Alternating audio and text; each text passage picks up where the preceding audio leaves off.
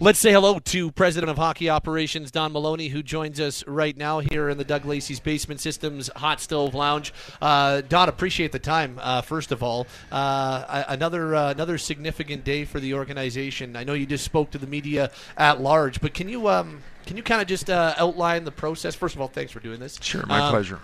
Can you outline the process as to how this all came to be in the last couple of weeks? Well, certainly it's something that happens every year, Ryan. At the end of a season, you do a review of your season. With obviously this was a little different with the general manager Brad Treveling stepping away.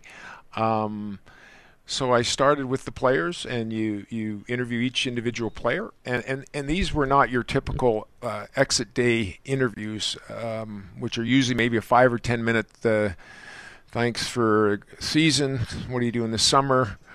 Good luck. This was more of an in-depth look at their opinions on the team, where we're at, how we get better, improve.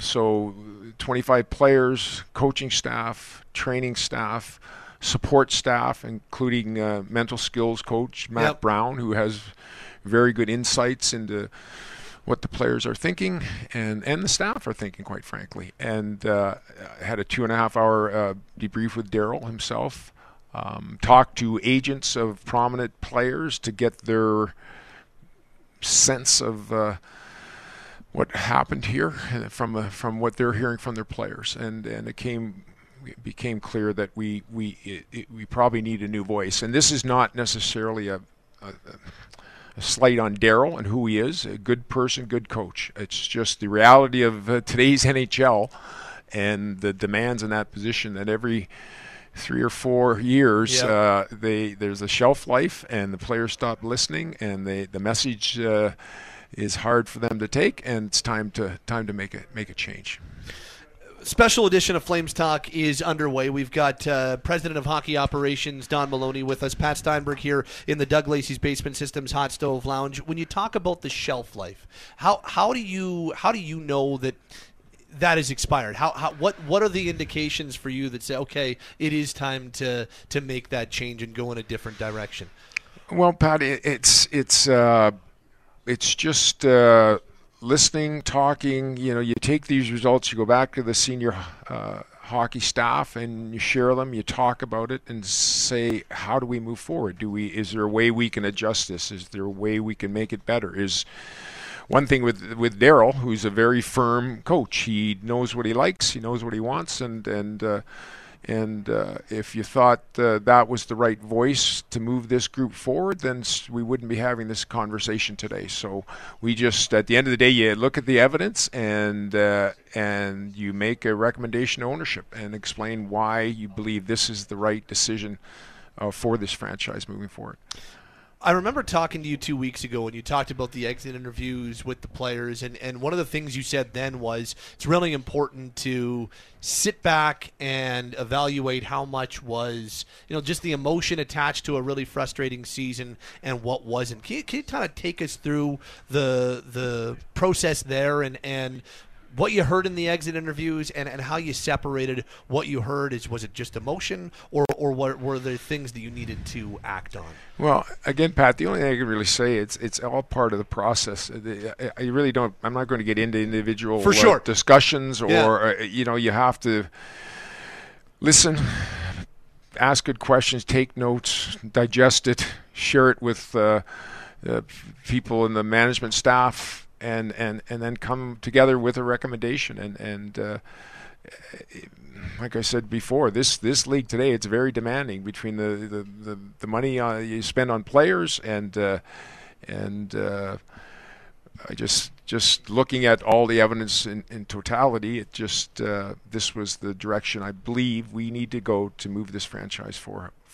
It's been a tumultuous couple of weeks for the organization. Just from your standpoint, take us through the last couple of weeks with a general manager moving on and now a head coach moving on. It's kind of been a turbulent last couple of 2 weeks. How have you experienced it? Well, really, one has nothing to do with the other. Obviously, Brad and Brad Treveling and the Flames parted company. One was not related when Brad was departed. my first task was to look at the team and figure out what happened, where we're at now, why we underachieved, and how do we move forward. And that's taken some time. You'd think you could do this in 2 or 3 days and then collect all your thoughts and move forward, but it just takes time to digest all the thoughts, and to your point, separate what's just emotion, Right. what's real feelings, how strong is the beliefs that certain changes have to be made. But I'm excited about our future. We've got a future here with a good core group of players, with some young players that can bring the kind of energy and life you need in an 82-game schedule. And now it's up to us to find the right GM that has a vision of how you win in 2024 and beyond, and the right coach, the right voice that can connect with the players we have. You said in the news conference you were asked about whether or not the GM would be the one hiring this new head coach. You said yes. How important is that whoever your new general manager is gets to make that really important hire? Yeah, that to me is an absolute must. I mean, to go out and hire a coach and then turn around and hire a manager, it's just incongruent. It doesn't make sense. I mean, the coach and the manager, that role is so important, and I think the manager has to be involved, engaged, in endorsing the person he's come in, just to have a relationship. We hire a coach 2 weeks from now and then hire a manager 4 weeks from now. And what happens, all of a sudden the personalities don't mesh, or they don't, I think that's just a recipe for disaster. I don't think it ever works. Yep. And that's not going to happen here. What can you tell us about where things sit with a GM search and where we are now that we're about 2 weeks into that process?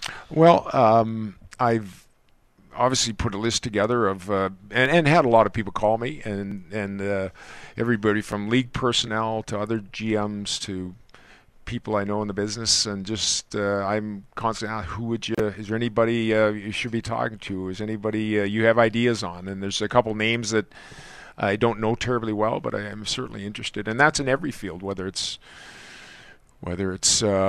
people working with teams, whether it's ex-players, whether it's agents. There's really nothing I haven't been thinking about and looking at. So, but now we go full steam ahead with that search, where we'll start reaching out to people and have initial conversations, and then we'll advance it from there. Do you have a better idea now on timelines and when that might be in place? Nothing specific, but I do not think this is something that needs to take us up to the draft time to hire a manager. I think there's enough good candidates, including the 2 internal candidates who are certainly going to be part of the discussion.